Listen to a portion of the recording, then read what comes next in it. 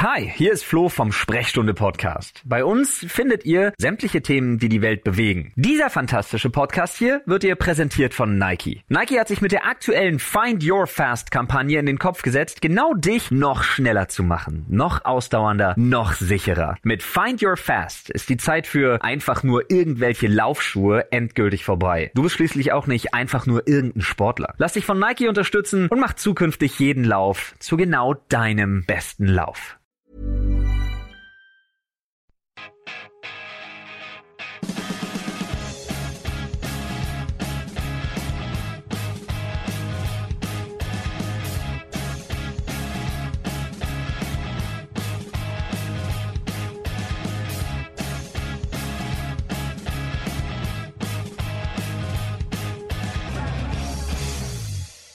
Welcome to the Chelsea FanCast Friday night preview show. Of course, it's 7-ish. I mean, we're always late, but not too bad tonight. And we've got an absolutely massive match to look forward to tomorrow when we play Liverpool away. Probably the first big test of the season even. But of course, before all of that, Mr. Jonathan Kidd, who is still the star of YouTube / Twitter videos, over 14,000 views, mate. Crikey. It's because I've only done one. It'll all go downhill if I do another one. You know that. No. I mean, what's happening this weekend? You planning on one? Yeah, of course. Yeah, well, I mean, if I can meet up with Martin, it's a question of meeting. We're unlikely to meet up, aren't we? I'm on someone else's time because I'm getting very kindly offered a lift. So well, I've got to be respectful of them. Yeah. So I may end up doing it in the car on the way back. It might be safer as well. Well, I said this he looked really aghast when I said this to him. I said, mate, you really don't want to be filming a match preview thing after the game at Anfield, mate, because they'll sort you out. Have you met my mate Stanley? Yeah, it's not nice up there. Do it in the car on the way home, love, with a nice cup of tea. You'll be fine. I will. So there you go. So JK, I mean, obviously we know we've got Martin on. Who have we got on the show tonight? Well, we've got another brain of football who's been setting Twitter and social media alight. He's unfortunately a bit coldy, but apart from that, it's the excellent Adam Newsom of Football London. So well done, mate. Lovely to see you again. You two guys, thank you very much for having me back again. Always lovely to see you, Adam. And of course, the aforementioned Mr. Wickham, who, as always, is looking on fire. I don't see a beer in your hand at the moment, Martin. No, again, I've got an early start. I also had a moment of terror at 4:30 this afternoon when I checked my emails and realised I was on the show tonight and I was in Holborn rather than at home. So there was a moment of panic and then hot-footing it back through the tube, which normally isn't fun. But this week, I have been commuting into London every day. What pandemic? And commuting through Holborn Tube Station. Now, if you know Holborn Tube Station, you know it's the way to the Emirates. Let's just say that the sticker artist's work is still there, and it makes me smile every morning. Good stuff. When are you off to Liverpool tomorrow? About early tomorrow morning, about 10, 11 sometime. I'm meeting in Hillingdon and getting a lift from a generous person. So good on you. All right. Well, we'll be talking all about that very soon. But of course, the first part of the show, as we all know, is usually a kind of a roundup of all the Chelsea news from this week. And of course, we're always lucky to have either Sam or Adam or Liam or another actually on the show who have usually either been at the press conference or certainly have had a chance to look at it and write about it, unlike me. So, I mean, I did have a quick glance, Adam, I'll be honest. And I also looked at Twitter where there was, what a surprise, lots of opprobrium about journalists not asking proper questions like, who's fit, But apart from all that, what happened in the presser? A lot of talk about Liverpool, how, they're good and he respects Jurgen Klopp. Standard stuff, really, in that respect. Was asked about Cristiano Ronaldo, obviously. And, was asked about music, which was a bit random. But, we didn't get the team news. Nobody got the chance to ask about the team news. Have they just asked about music because it's Liverpool, Cavern Club, the Beatles, and all that other gobblers? Honestly, the question was about Jurgen Klopp comparing, or Jurgen Klopp's football being heavy metal football. What football Anyway. Bore No, off. and he said apparently Anyway. he liked ABBA in his youth, and he said he said the only reason I like ABBA was I rather like one of the girl singers. Well, like all of us. Yeah. Like all of us. Was it Moose who asked that question by any chance? It would have been about food if it was Moose. No, you're right. Oh God! They just enough. He Obviously, you know, look, he was in for another player. They hadn't finished the transfer business. They were still looking for. Yes, that was going to be the main part of this. He did say Chelsea aren't done in the transfer market. They want to try and get another couple. Well, he didn't say another couple. They want to try and get another player or two in. And also mentioned Zuma as well, didn't he? Yes, said Zuma is pretty much going, but that's not why he's in France at the moment. That's due to personal reasons. So there was a couple of interesting lines out of it, but shame we didn't get the confirmed team news. But I think it's only going to be Zuma and Christian Pulisic who don't travel out of the usual suspects. I mean, one of the interesting things that did come out of it, I thought, was the way that they're setting up this, quite understandably, really. I mean, funnily enough, Adam, what a segue into my piece for you lot this weekend. I don't know how I do it, but my piece this weekend is on Tuchel, funnily enough, and I've been doing a bit of reading about that and the weird kind of parallel path that both he and Klopp have been on. I mean, he followed Klopp left Mainz, he went to Mainz. Klopp left Dortmund, he went to Dortmund. So they've had this very interesting parallel journey as managers. So I think it is ripe for comparisons and a kind of a Klopp v Tuchel thing, which is I think what they were trying to do in the presser today, wasn't it? Yeah, I think a little bit. I think earlier on in his career as well, I think there was an element of Tuchel really trying to distance himself from this sort of pathway that they both took and trying to, not irritating him, but I think, much like today, he was asked about it a lot. He's obviously now very much proven himself in his own right. So I think we'll see that probably die down a little bit in the years to come. But yeah, it's interesting how they both started out at Mainz and Dortmund. And I kind of feel at this point Tuchel's football is probably a little bit more suited to the Premier League, or maybe I'm being a little bit harsh on Klopp, but his style is a lot more all action than Tuchel's can be. I think Tuchel's a bit more pragmatic in that respect, as we saw last season. So I'm very interested to see how it goes tomorrow, because I think everyone's talked about Lukaku versus Virgil van Dijk being the big talking point or the big point of where Chelsea can win this game, but I actually think it will be whether or not Timo Werner starts, and if Timo Werner does start, how much Chelsea can exploit the space that will be left behind Alexander-Arnold if he goes forward. So I do think Werner will start for that reason, because there's nothing in the room of him going to Juventus. Did you see that appeared on? I didn't see that. Tuchel loves him for all his faults, and I do think tomorrow is a game for Timo Werner. I don't think there are actually going to be loads this season where I'd go, I really think he could do a lot of damage today. But given the high line Liverpool play with and the sort of attack-minded nature of Alexander-Arnold, who's obviously brilliant but does leave that space, I do think we'll probably see him start. Does that mean that Chilwell will probably start instead of Alonso from the speed point of view, or is Alonso just man of the moment, do you think? Personally, I would start Chilwell, 100%. I know he hasn't played any minutes yet, but I'd rather have his athleticism, his mobility up against Salah and Alexander-Arnold on that flank than Alonso, despite the fact, Alonso has started this season very well. He tends to do this. He tends to make good starts to seasons, and then we'll sort of dip. But it's an interesting one how he continuously does this. It is indeed. Now, I mean, you mentioned. I mean, I know it was as Jonathan rightly pointed out, was mentioned in the presser as well. But it was what was interesting about Tuchel talking about Zuma was he. I mean, I think everybody's assuming that it's a done deal and Zuma is off to West Ham for 25 million quid. But he kind of said, well, maybe not. I mean, he's left. I mean, is he just toying with people? I mean, it's done, surely, isn't it? I think it's done. I'm pretty sure David Moyes said in his press conference today that Zuma was having a medical. So it's done. Zuma will be going, which is a shame on one hand because I think he's a perfectly adept defender for us. He seems an absolute sort of consummate teammate, sort of guy you'd want to have around your dressing room as well. But 25 million is a decent amount of money. I think maybe Chelsea could have got a little bit more given the Ben White fee that Brighton got. Yeah.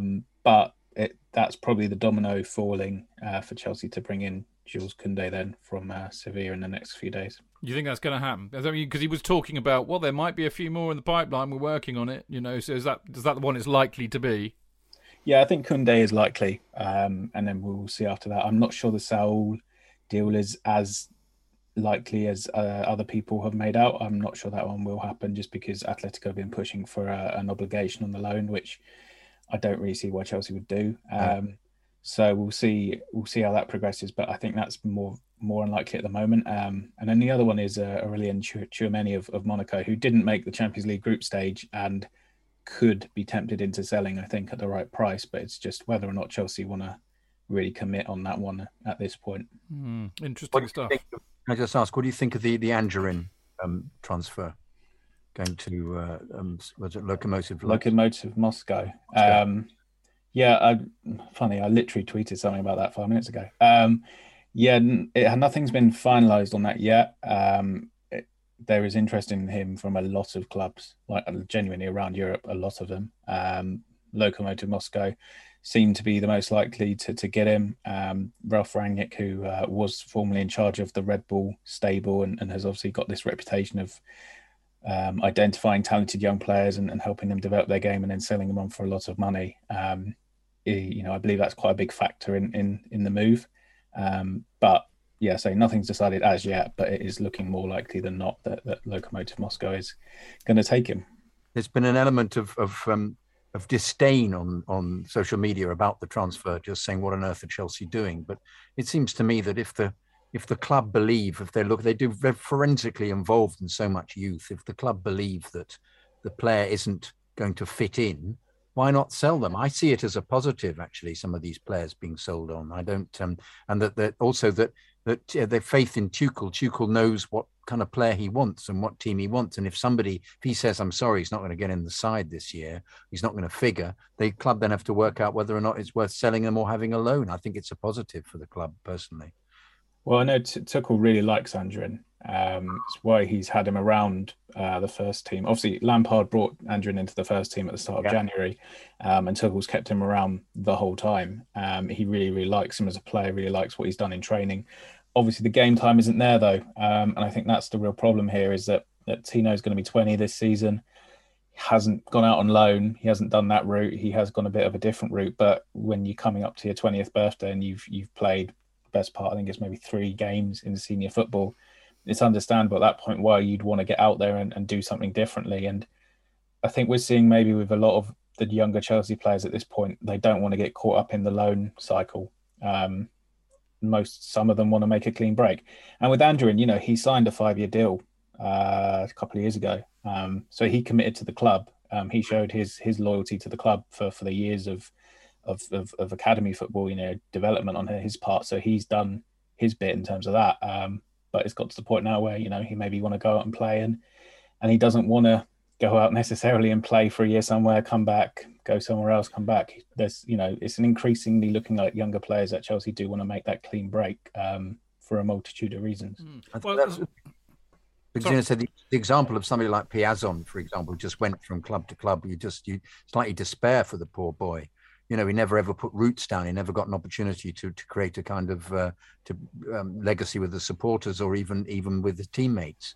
And you just think that, all right, they're making decent money, but it's that must be something that they're all looking up to and thinking, I don't want to go down that route, isn't it? It's kind of like a career. I mean, Adam, as long as they've got, which I think they've certainly done, haven't they, JK, with a few of them recently? But as long as they've got a buyback clause, which is not too punitive, then I think it's the right way to go for exactly the reason. God, I went a bit Christopher Walken there. How weird. Anyway, for exactly the reason.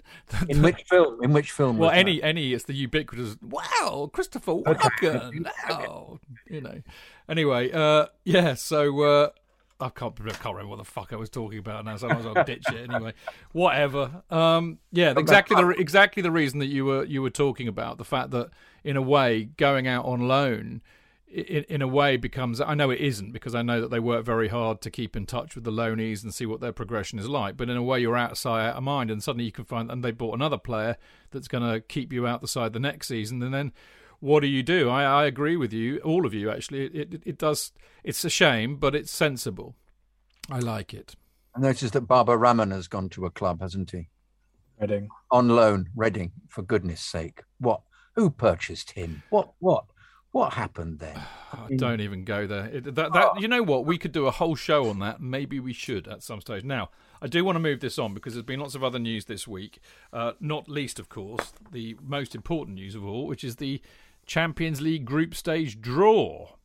And a bit of a humdinger it was. I mean, I personally think that we've got because I remember we talked about this the other day, didn't we, JK, that because of the kind of teams that are in pot 2, we could end up with a real, a Barcelona or something like that. But we've ended up with Juventus, which arguably, considering they've just lost Ronaldo, and I think that's probably. I mean, I'd rather play them this season than the season before, if you see what I mean. Anyway, we got Juventus and Malmo and Zenit St. Petersburg, which will be interesting because apparently they're the hosts this year. And the fixtures, I mean, the first one's going to kick off on the 14th or the 15th of September. So they're coming round pretty soon. And dear old Rick on the pre-match briefing has very kindly listed who we play after each fixture.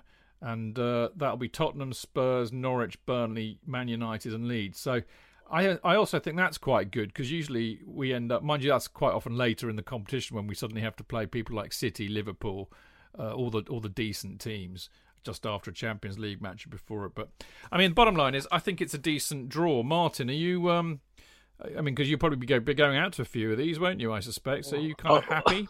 I don't think we're going out to any of them at the moment. Oh, well, of course, yeah. There's no fans allowed, is there? Judging by what UEFA said, but yeah. my main thought on is, fuck, that's a really cold draw. So if you're looking for some like winter sun, you're kind of screwed. I've been to Malmo before because we played them in the Europa League a couple of years back. The only thing I can remember about it is you get the trade in from Copenhagen. Juventus, you've said all that needs to be said, really, because Juventus. Getting rid of Ronaldo or Ronaldo wanting to go, whatever we like to talk about. Zenit St. Petersburg, all I know about them is Ivanovic used to be playing there. Wasn't AVB the manager or something? Yeah, is he still the manager there, Adam? No. He never lasts long anywhere, does he? Really? Let's be honest. Is he rally driving somewhere in the desert? Maybe, I don't know. Well, I think he got out of Marseille in time, judging by what I saw last Sunday. Well, they've got that mental. Sampaoli, yeah. He was trying to fight people, wasn't he? He wanted to fight them, and then one of his coaching staff forearm smashed the fan who proper drubbed him. But so back to the draw, Group H, and all that. I would imagine the Zenit game has to be played reasonably early on in the group stage. The game in St. Petersburg due to the weather. Exactly. So I'd imagine that could be the first or second game up. Kind of running dry. I'd expect us to qualify. Put it that way. Yeah. Ironically, we didn't get the worst pot 2 draw in Juventus, and it made pot 4 a lot easier because we could have drawn AC Milan. Wow, and, are they in pot 4?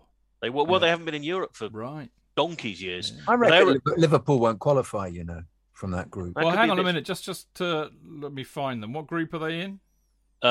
Liverpool. Right, yeah. They've got Atletico Madrid, Porto, and AC Milan. Oh, how sad. Never mind. And City have got a hard group: Paris, Leipzig, and Club Brugge. Yeah. Oh yeah. If only I don't know. I believe there was somebody tweeted about 2 hours before the draw that they would rig it to make sure City played PSG. I can't think who that was. Oh yeah, me. You're such a conspiracy theorist, Martin. Warm balls are still a thing.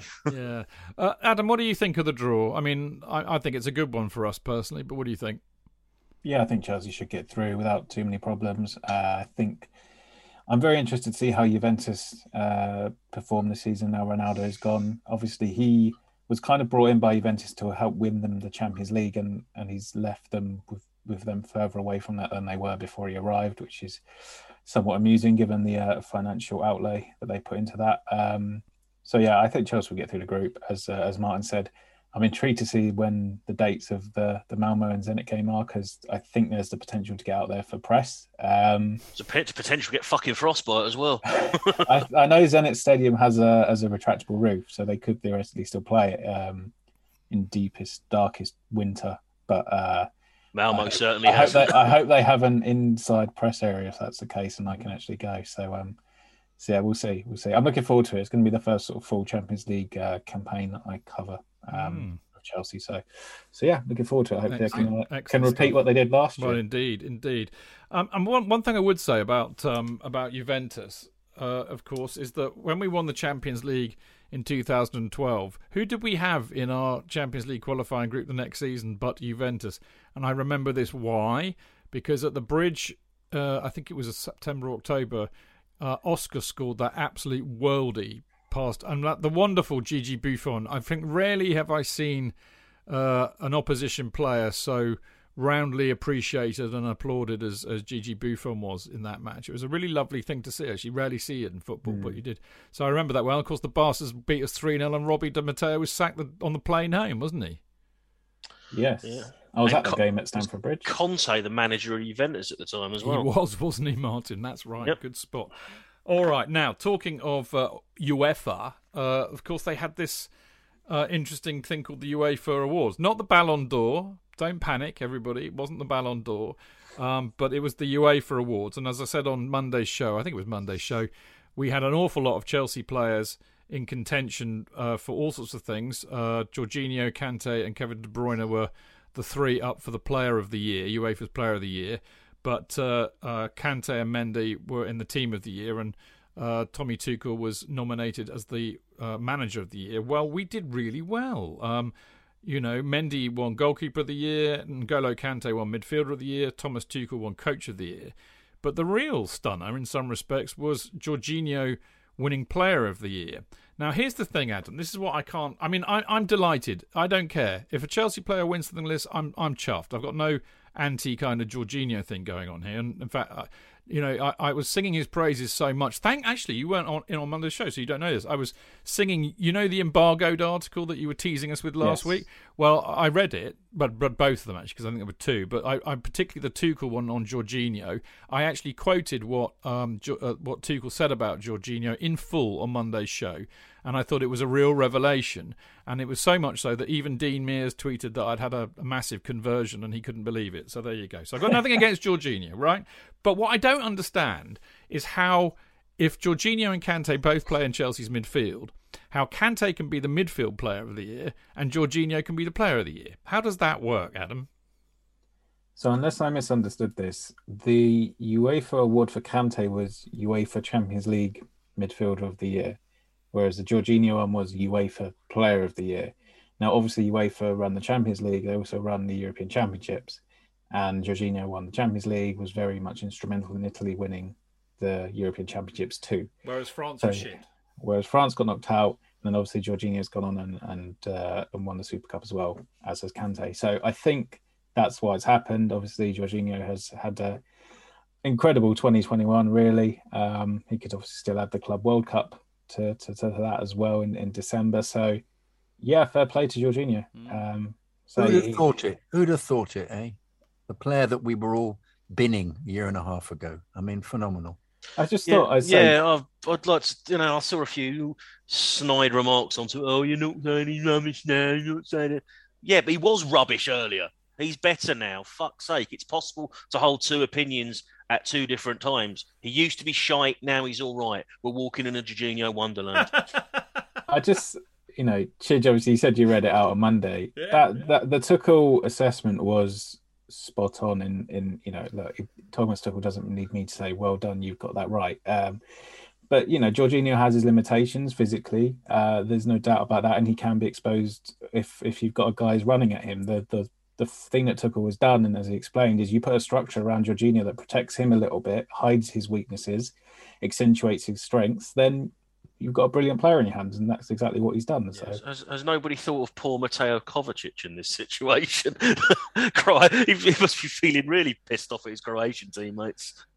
Well, indeed. I mean, look, the bottom line is it's lovely to see, and I mean, I remember in the days of. In fact, actually, it's interesting how your mind, forgets these things, but.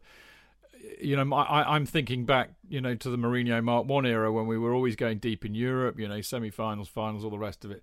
and the likes of John Terry, Drogba, Lampard et al. Would get into the team of the year. And then I see that Rick's put here that the only time we've had players nominated for this was Petr Cech and Didier Drogba in 2012, and Eden Hazard 3 times. So I clearly have got a completely reconstructed memory of everything therein. But either that or those awards didn't happen in the mid-2000s. I think you're right. That may well have been the case. But anyway, because John Terry was in something called FIFA Pro a lot. Yeah, but they did very regularly get in. That's what I thought. But anyway, look, I'm delighted to see Chelsea players getting recognised for being how bloody good they are, particularly to the wider world. I'm very up for that. Now, final bit of news this week, of course, that would have slipped under the wire, perhaps, is that we've drawn Aston Villa at home in the Carabao Cup, and that's going to be played on the 22nd of September. It's really interesting. I quite like this time of the season, where suddenly the Champions League draws made the Carabao, because you know now. I mean, it's kind of odd because we're doing Monday night shows at the moment where we're only reviewing one game. And we're not really getting a chance to review a game on a Friday. But from about, 2 weeks' time, it's going to be full on for the rest of the season. 2 weeks, 2 games a week, pretty much. So I think that's quite exciting. But JK, thoughts on Villa at home? I'm looking forward to it. Looking through the game to see who he plays, see whether he rotates. In which case, what team will he come up with? I don't think they're very good. I don't think they're as good. I think Grealish was really important for them, and I think they're not going to be as competitive as they were last year, and I think we'll win. So that's my view of it. But it'll be bring them on. I just think bring all the games on. I'm intrigued as to how he'll deal with it. He seems to have a file on every team that he plays against and has a way of playing against them. And at the same time, he obviously wants to play a Chelsea way, so he's not going to be tweaking his team too much for the opposition. But it's exciting to see also whether you should play Lukaku, how many goals Lukaku will score. I think he's going to score. No, will he play him against Villa? 30 plus. I don't know. This will be, exactly, will he? But at the same time, he wants him to play within the structure of the team, doesn't he? So because he's not used to him. He hasn't played that much. He said he didn't feel his legs were quite up to it. Well, in which case he may play him again. He may give him a couple of games. But also, I'd like to see him just see who he plays well with. I don't think he's worked out who the best players he's going to play with. Or is that necessary? But I think I hope he plays because I think he'll score against them. Well, we'll see. I mean, I know, as you know, you've predicted Chelsea to win the Carabao Cup as well as all the other trophies we're entered into this season. So, we'll see, won't we? Adam, a final word to you. What do you think of the Carabao Cup draw, and also the Carabao Cup actually? Because I do wonder if it's longed for this world, the Carabao Cup.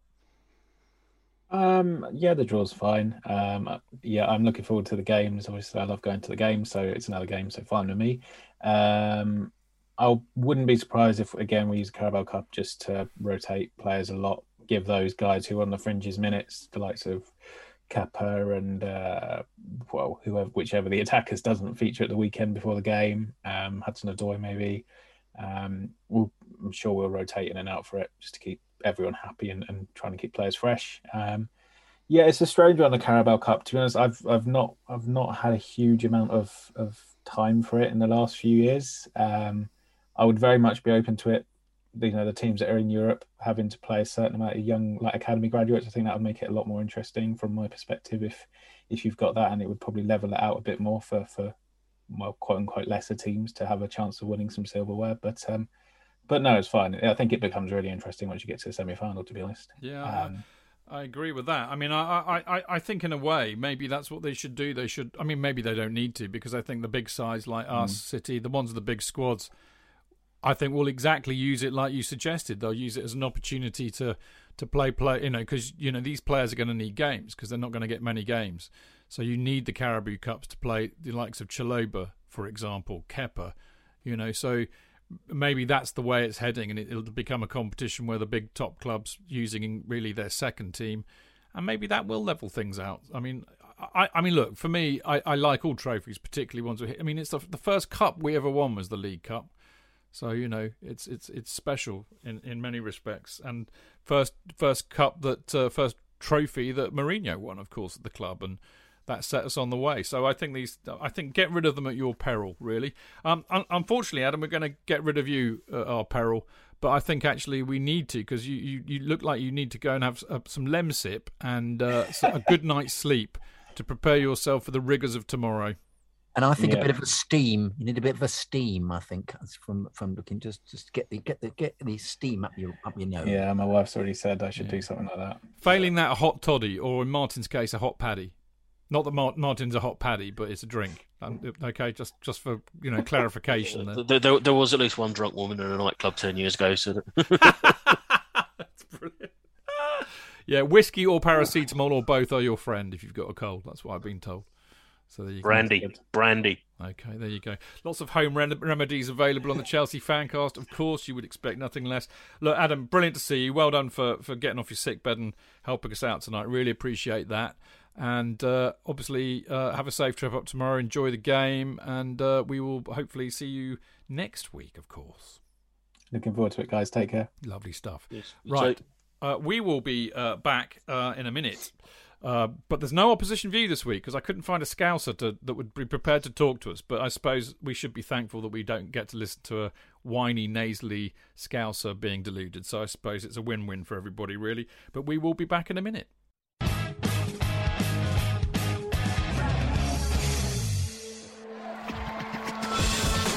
Real fans, real opinions. I'm Jason Cundy, and you're listening to Chidge and the boys on the Chelsea Football Fancast.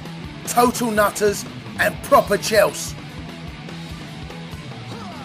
Footballfancast.com.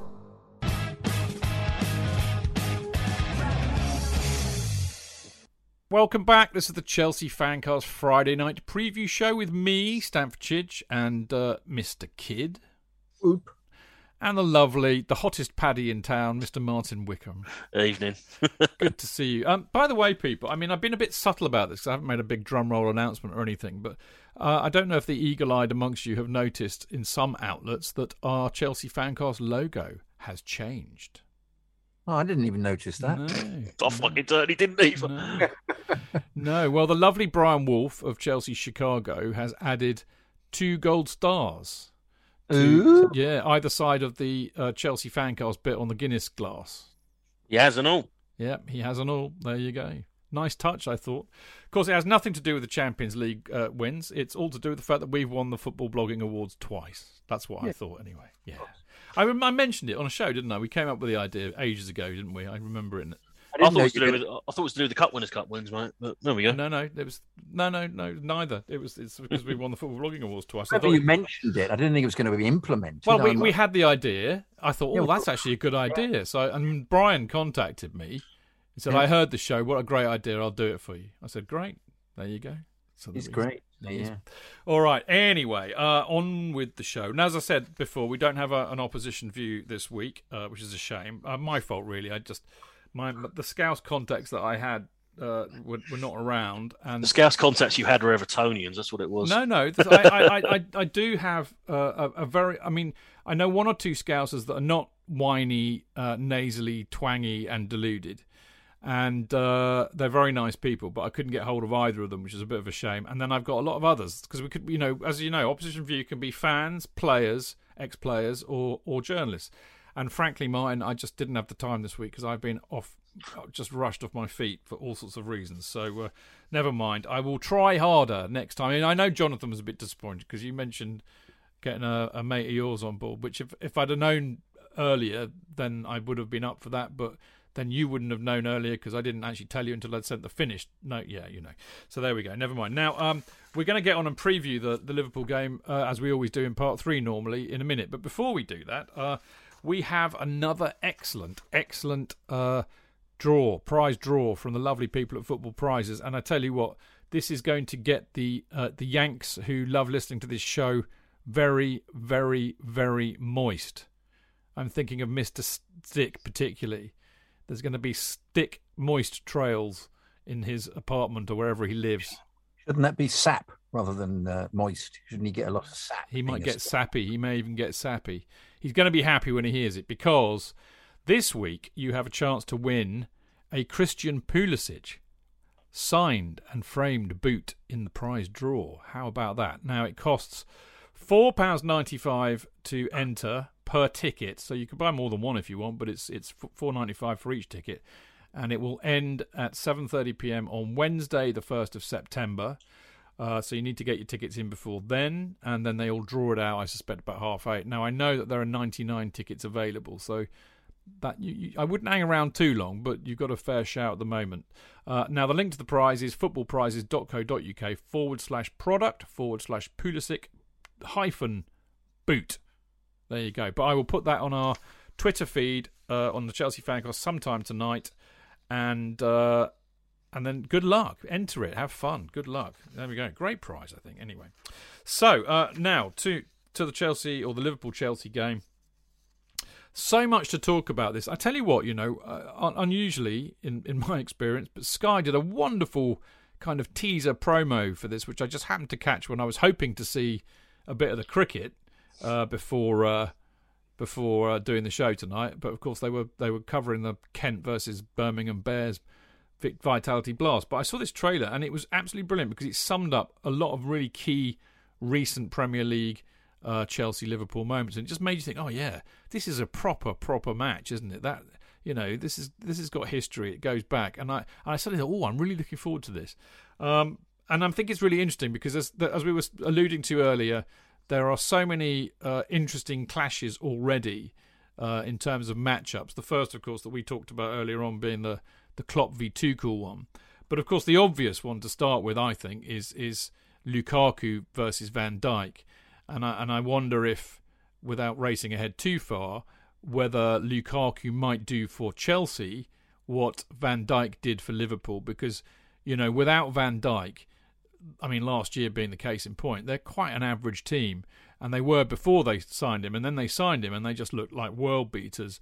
And I have a suspicion that they'll be much better this year because he is a hell of a player. Do you realise, JK, he's never lost in 43 matches at Anfield, or they have never lost with Van Dijk playing in 43 matches at Anfield.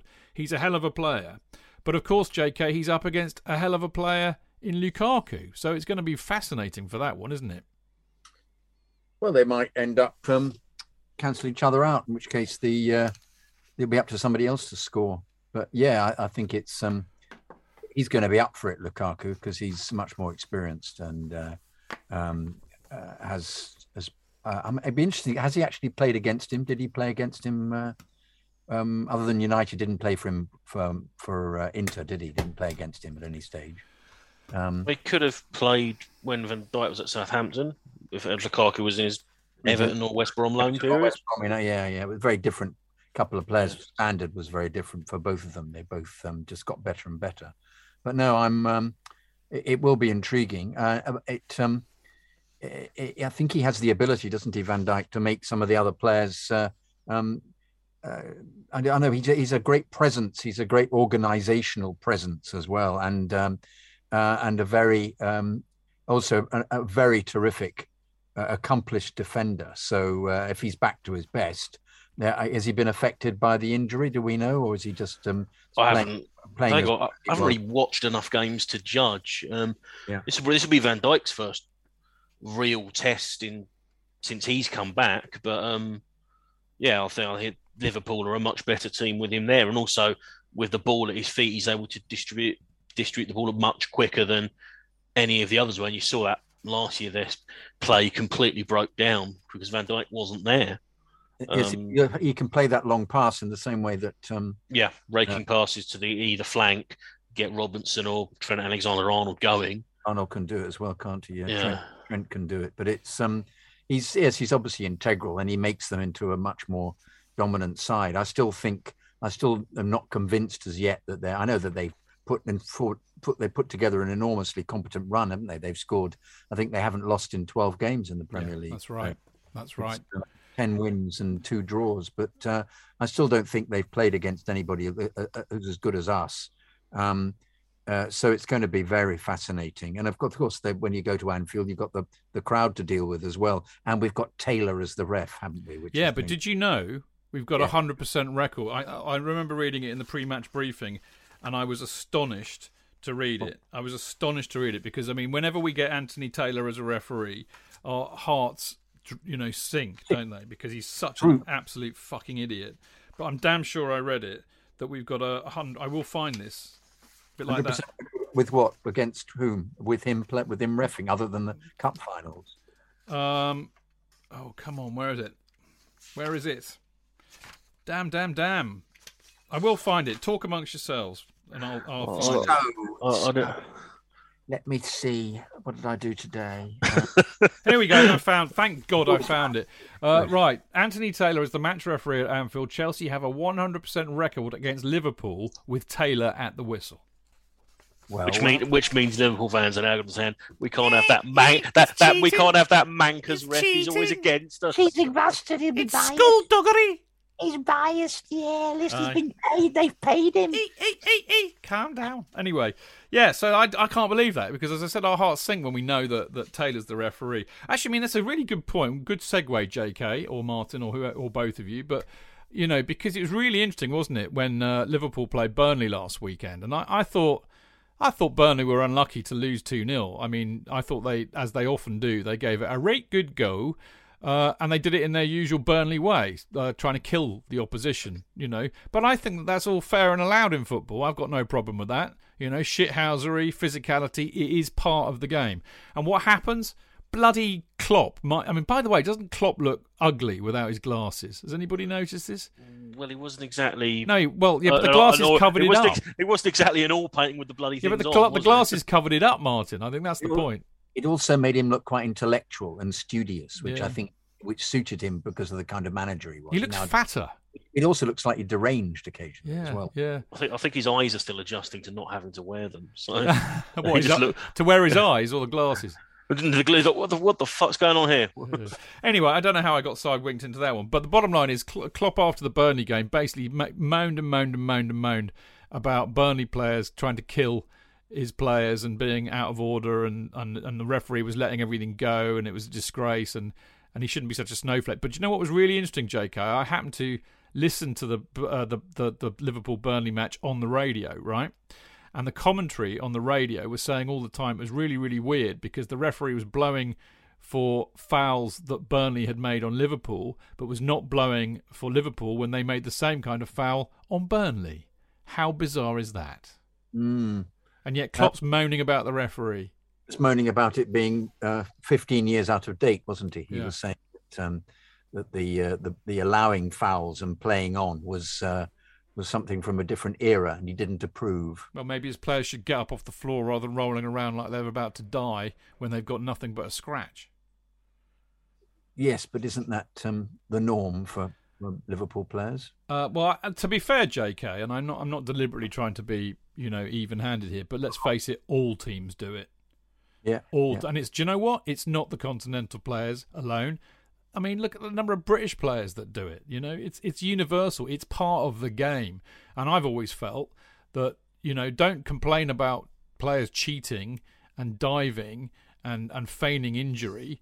Get referees to punish it. And get referees who can understand that that's what's going on and get them to punish it. They'll soon bloody stop. This has been something I've ranted over in the past, isn't it? Is the inability of referees to keep the game going, and particularly in the last 10 minutes when a team is one goal up, and it's just the whole game descends into complete shithousery, and they seem to be incapable of making any decisions that are against this kind of behaviour. But at the same time, I suppose from a referee's point of view, if a player goes down with cramp and he says he's got cramp, or a player feigns an injury, how does the referee make a decision based on whether he's shamming or not, whether he's making it up? I'll tell you what, I think it's tricky. Like who was the Italian player in the semi-final, I think it was, of the Euros? I can't remember. It wasn't Locatelli, because I think he was injured by then. But whoever it was, he got injured in the penalty area, went down like he'd been shot, was rolling around in agony, and then the play kind of moved on, and then it looked like Italy were threatening again. And I mean, basically, in the space of about 5 seconds, he managed to get up, and he was perfectly okay. So if I'm a referee and I see that, I'm saying, right, you're booked. Yeah. You're booked for simulation, mate. Belotti, wasn't it? It might have been Belotti, yeah. It might have been. No, that's true. That's true. They should be doing that. I mean, in fact, that should all be something that the the fifth referee, the VAR referee, should be aware of, because they've got a view of the pitch that way. If the referee is too involved in the attack and his two assistant referees aren't involved, which appears to be the case frequently because they're so worried about offsides and keeping up with the game, then that's something else for the VAR referee to have a look at. And I think that's something that they should implement. I agree completely. But it's something that I despair of, and I'm always shouting at Stamford Bridge, if that ever happens, well, happened in the past, at the referee to get a grip, because they're not paying any attention to where the game is unfolding. So indeed. I tell you what is quite interesting about I mean, because it would be quite easy to go into this game, Martin, wouldn't it, thinking, God, Liverpool could. I mean, we said it a minute ago with Van Dijk being back. Oh, Liverpool could be back to how they were when they won the Premier League. It could be a really tough game. But I think there are two interesting things that I would say that might counter that. First of all, is their summer signings, which to date is just one solitary signing, which is Ibrahima Konate. I think that's how you say it, from Leipzig. And they've let go Grujic, Miller. I mean, basically, apart from Shaqiri, who was still a bit of a bit player for them, really young kids, people who were surplus to requirements like Grujic, Miller, Shaqiri, Wilson, Woodburn. But much more crucially, I think, Jorginho Wijnaldum, who I think was a super player and was arguably their best player in midfield. And I tell you, when I've watched him play for Holland, he's a bloody good player for them too. I think Wijnaldum's going to be a huge miss for Liverpool. Nobody's talking about this. Why not? I think we're all looking at some of the more glamorous players that have been moving teams recently. I'd say that's been a little. It happened quite early in the summer as well, so it has been forgotten about a little. I think he could be a big miss for them. I think the other thing is that it's the same team that won the league, but a couple of years older and with a couple of serious injuries that have been absorbed by their key players. We, in my view, are a completely different outfit. Yeah, definitely. I mean, JK, apart from all of that, and I'm picking up on what Martin was saying about injuries, I mean, I would say to on the other side of the coin, I mean, we know they got Van Dijk back, but Gomez, who had a nasty injury, he's back. Joel Matip's back. Oxlade-Chamberlain's back. And also Robertson's back as well. And he's he played, I think, amongst the most games for them last season. He's a very effective player for them. So, you could, and we know that they were hit hard by injuries last season, which might have had something to do with the fact that they didn't really make a challenge until the end of the season. So it's a difficult one to call because of that, isn't it? I think they're going to be much more competitive because all these players are back, and there was that period in the middle of the season last season where he seemed to just be playing these reserves who just were nowhere near the standard of the excellent players that were injured. So you could see why they had a dip in form. But yeah, I think Wijnaldum was fantastic, and I think he'd been tapped up, hadn't he, by PS? Well, not tapped up. That's the wrong thing to say. I think he'd been tapped up by Barcelona, and then PSG. He'd been tickled. He'd been tickled. Right. He'd been tickled by a French tickler. Yes, that's what I mean. Well, sort of. That's the Messi deal explained then. Yeah. But it would have been messy, that's for sure. Oh, Chidge, what a thought that was. Thank you. Arse gravy, I think you could say that. How dreadful that was. But anyway, they're a much more competitive prospect. But as are we. Yeah, we're a very different team from played them earlier on, even towards the end of the last game. I think when did we win 1-0? I think we're still a different side, and they were weak. But it'll be very, very intriguing. And presuming, I'd like to see the composition of our team. We're not going to be able to. Let's hold off on that for a minute. I think that's going to be relevant. Yeah, I'd agree. But let's hold off on it for a minute because I want to talk about the team before we really talk about how we want to see it to go. Because there's one other thing. I mean, actually, you mentioned this a minute ago, and I think it's worth revisiting. And that's the fact, because as Martin will testify, because I know Martin keeps a very keen eye on any Scouse propaganda that's perpetrated by the media. And it is full of, the crowd at Anfield. I mean, they were doing it in the presser today, weren't they? Suck it in, mate. Suck it in. Suck it in. They were trying to, rile Tuchel with it today with an impolitic answer. But I mean, we all know it's absolute cobblers. They're as quiet as a mouse for everything but the first minute and the last minute when they belt out, assisted by the panned music, I have to say, of We'll Never Walk Alone. But I think something is relevant to this, and I think that's something that we might be seeing as the first few weeks of the season, get going, which is for the home sides, having the home crowds back in and being so flaming excited to be back, I think is having an advantage. I mean, when you think back to last season without the crowds, and I think it's the first time, I don't know since how long, but, I don't know if it's even ever, but bottom line is, I think there were more away wins in the Premier League last season than there were home wins, and that's highly unusual. That's going to go because the home fans are going to make a difference this year, because a lot of these players have got used to not playing with them, and it's going to give them a lift, I think. Did for us. Not with the Gooners, didn't it? I was about to say, yeah, well for Arsenal. Okay, there are always outliers, aren't there? And of course, Arsenal are quiet. In fact, it's probably noisier when the stadium's empty than when it is. They started out very noisy. They did. I know. To be fair, they did. And they thought, and to be fair to them, they booted the ball up the pitch and ran after it a lot in the very beginning. Yeah. The Gooners, and look vaguely dangerous. But as soon as something goes wrong, because basically they don't understand the nature of support. Support means you support your team when they are in trouble, in strife, So basically, Arsenal, your support is fucking shit. That's right. Completely, absolutely. They feel completely entitled at the Emirates.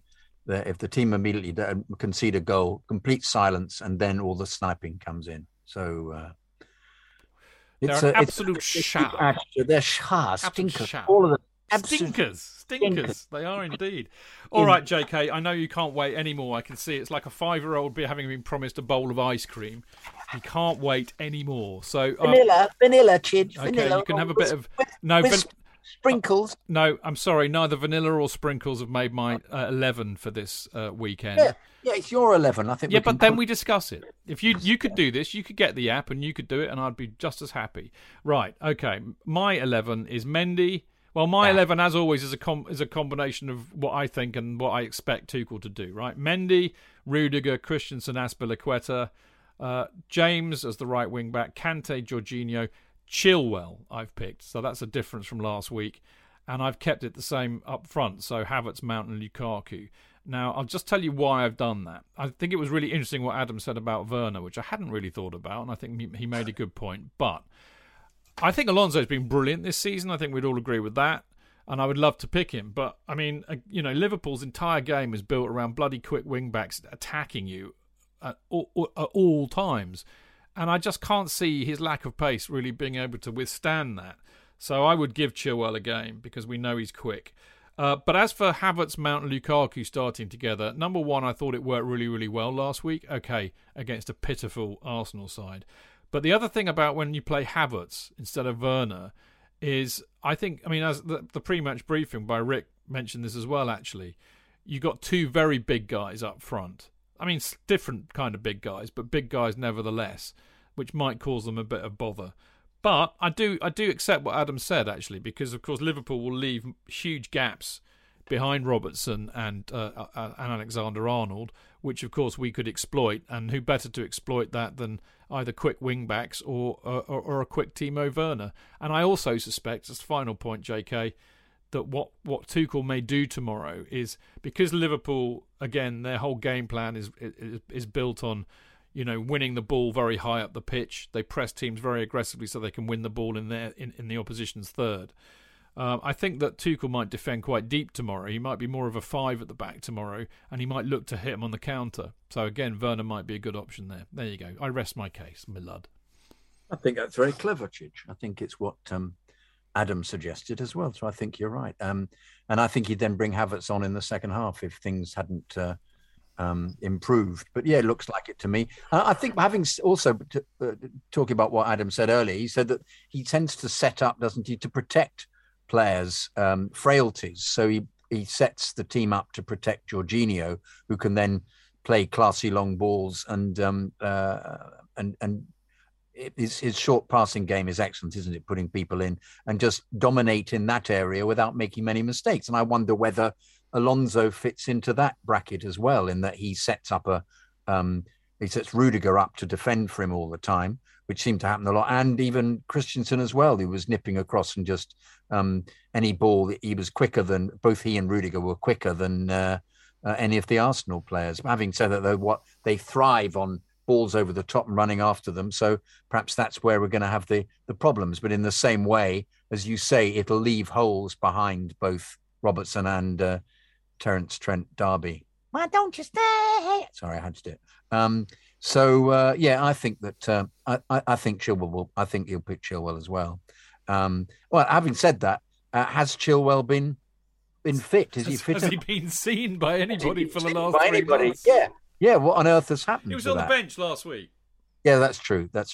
But it'll be down to a training thing, won't it? And remember, we all said last week that we didn't think Asby would get in because we thought that they'd be booting the ball into that corner and he wasn't quick enough. And lo and behold, he played and had a great game.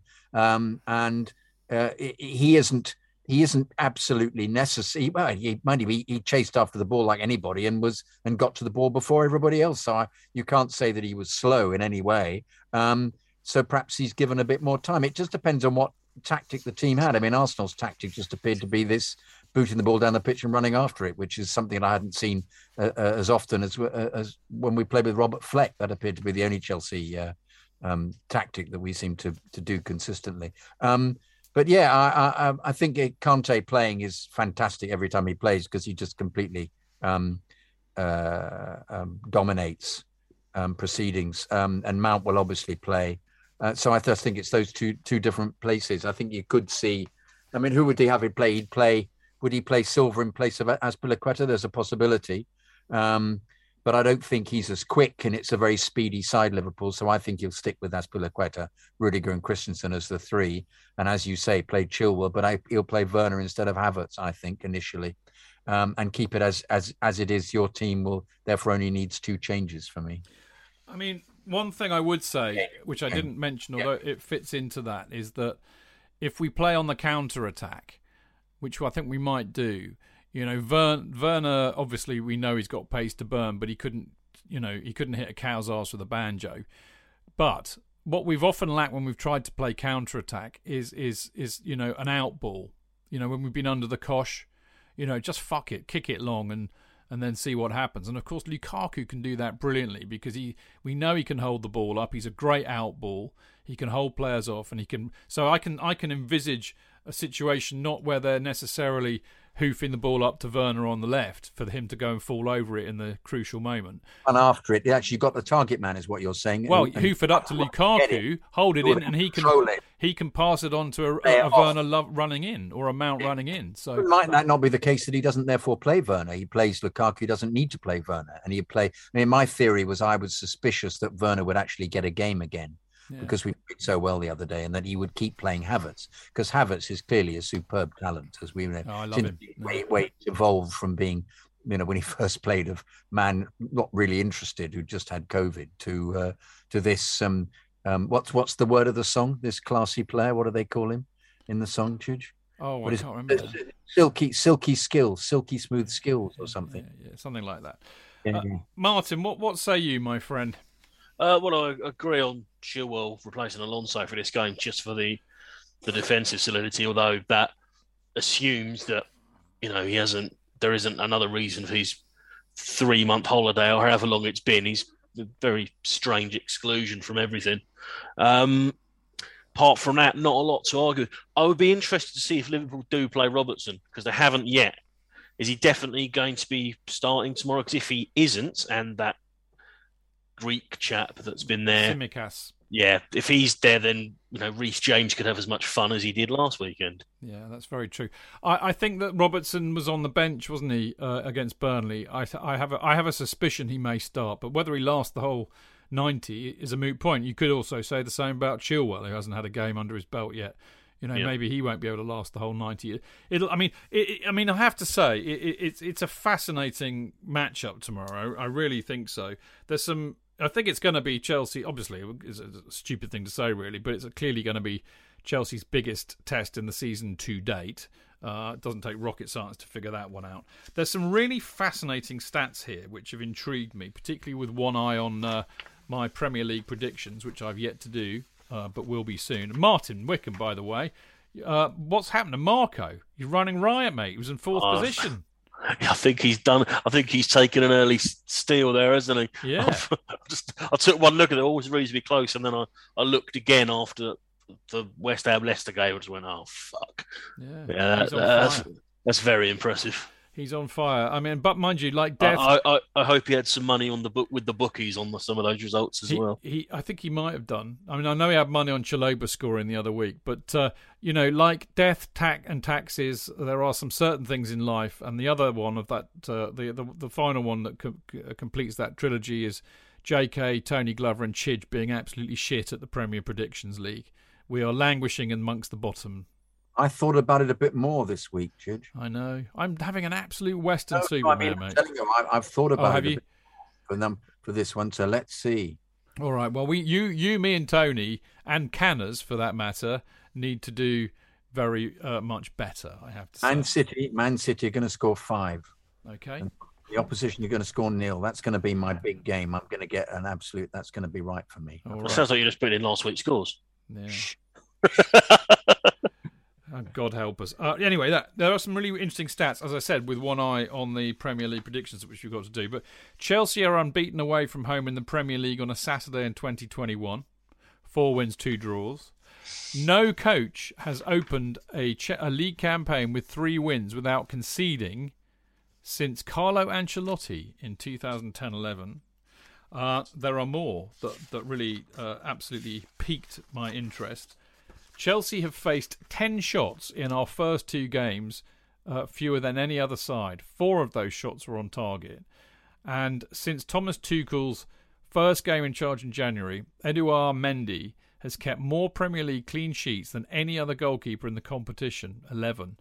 In all, Mendy has kept 11 clean sheets in 33 Premier League appearances, the best ratio among all keepers in the competition's history to have played a minimum of 10 games. I mean, how about those apples? And they miss him in January. Oh, fuck yeah, he's going off to the African Cup of Nations. Yeah, we got Kepa, mate. We'll be fine. Yeah, nothing could possibly go wrong. No, what could possibly go wrong? Anyway, we're also unbeaten in our past 41 Premier League games when leading at half-time. But on the other hand, Klopp's side are unbeaten in the Premier League for 12 games, as JK was saying. And they've won their last 7 Premier League games by an aggregate of 18-3. And have kept a clean sheet in the last 4. So, you give with one hand, you take away with the other. But I tell you what I take out from that, JK, and again, this has got a little bit of resonance for the Premier League predictions. Invariably, I predict Chelsea concede a goal, and I seem to have my head stuck in a previous era. But we don't let goals in, mate. We don't let goals in. We always add one as a kind of just, they might score. But we also, even if we have us winning. But yeah. It's unlikely. Then also you have to say that Mendy has been aided by the brilliance of the defence and the brilliance of the way that Tuchel sets them up to stop opposition. The opposition aren't likely to be. The opposition can't shoot. Aren't going to get many shots on goal. They're really unlikely to score. So it's a combination. He's a decent keeper. He's a very good keeper. No, he's an excellent keeper, and the defence is excellent, and the manager's excellent. I agree with that. And I also think, Martin, that the other key to that is actually the midfield. I think that their ability to win the ball back and also keep possession is also very instrumental in protecting the defence. Absolutely. I mean, a lot of the problems we had towards the end of Lampard's time in charge was the midfield getting bypassed and defence and keeper getting exposed as a result. Indeed. That been tightened up has just made the world of difference. It has, hasn't it? Well, I mean, let's hope it carries on tomorrow. I mean, I have to say I'm struggling a bit with how to call this, but, I mean, it could be a 0-0 draw, it could be a 1-1 draw. I mean, I don't know whether there'll be goals or not. We're capable of scoring because we've got Lukaku. Liverpool, if they're on song, I mean, they can bang goals in for fun. But what queers that pitch for me is the fact that our defence is so good, and I mean, Tuchel's not going to be an idiot. He's not going to go, let's all go gung ho and have it out with Liverpool. He's too cute for that. He's far too cute for that, and I do think he might treat it a bit like we saw with some of those Champions League games, like the Real Madrid and the Atletico. And I love the fact that what he does out of position. I mean, like last week, I didn't say this on Monday, but we know that he often will move the wing backs back to create a back five when we're under the cosh or when we're out of possession. What he did last week, and you could see it so clearly in a few passages of the game, we actually were playing 5-2-2. It was fascinating, So the wing backs came back. You had Jorginho and Kovacic or Kante at some point next to each other, and Lukaku and whoever was left on at that stage. It was really that can't be right because that's 9, isn't it? That's the fatal flaw in my argument. Maybe it was 5-3-2. That would be more sensible. So it's really interesting how, as you were saying, JK, he's such a shrewd manager tactically. So I don't think he's going to go gung-ho.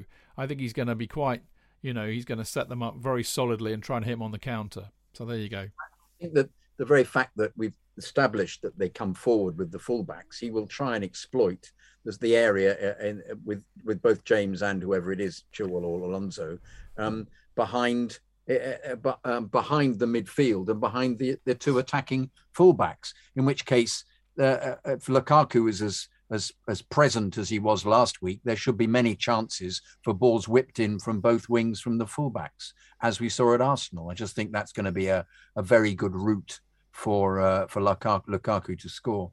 And he will already be thinking along those lines, won't he? And so if James was completely on fire last week, so providing and scoring, and as was Mount, and we haven't even mentioned Mount's influence here, because Mount is such a good player, links it all up so well, and the way he put Lukaku in for that terrific header, which deserved the goal, was a terrific save by Leno. It just augurs so well for me with having Lukaku as a centre forward. All right, now nail your colours to the mast, Mr. Kidd.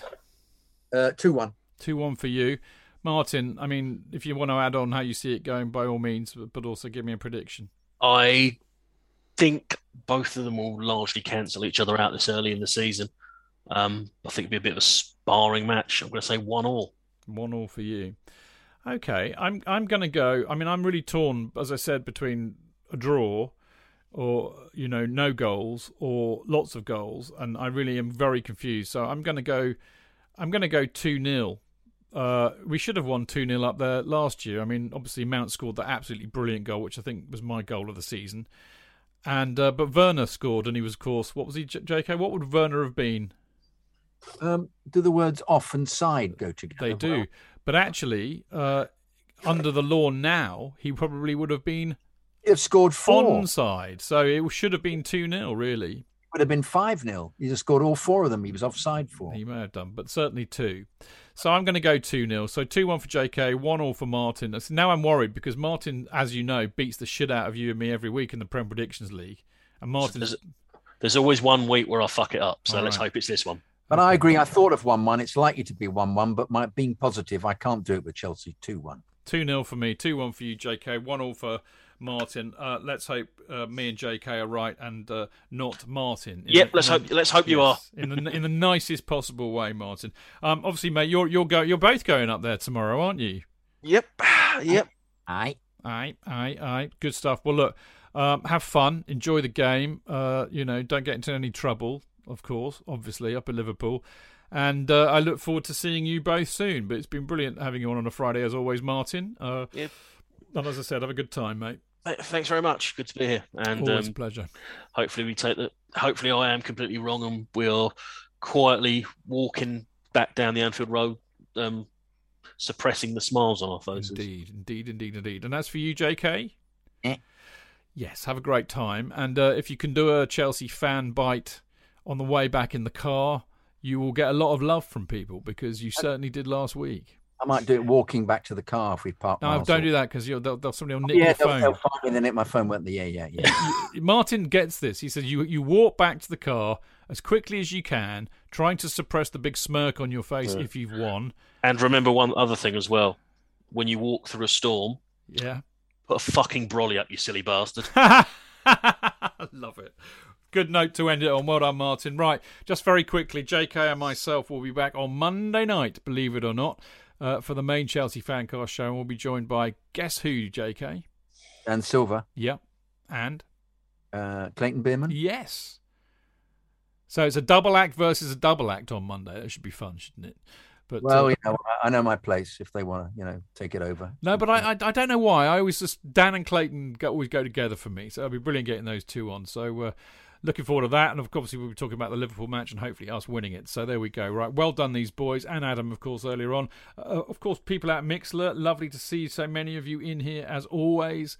Look forward to seeing you again on Monday. But thanks for listening. See you on Monday. Until then, keep it blue, keep it carefree, and keep it shells. Yeah, up the Chels! Yeah.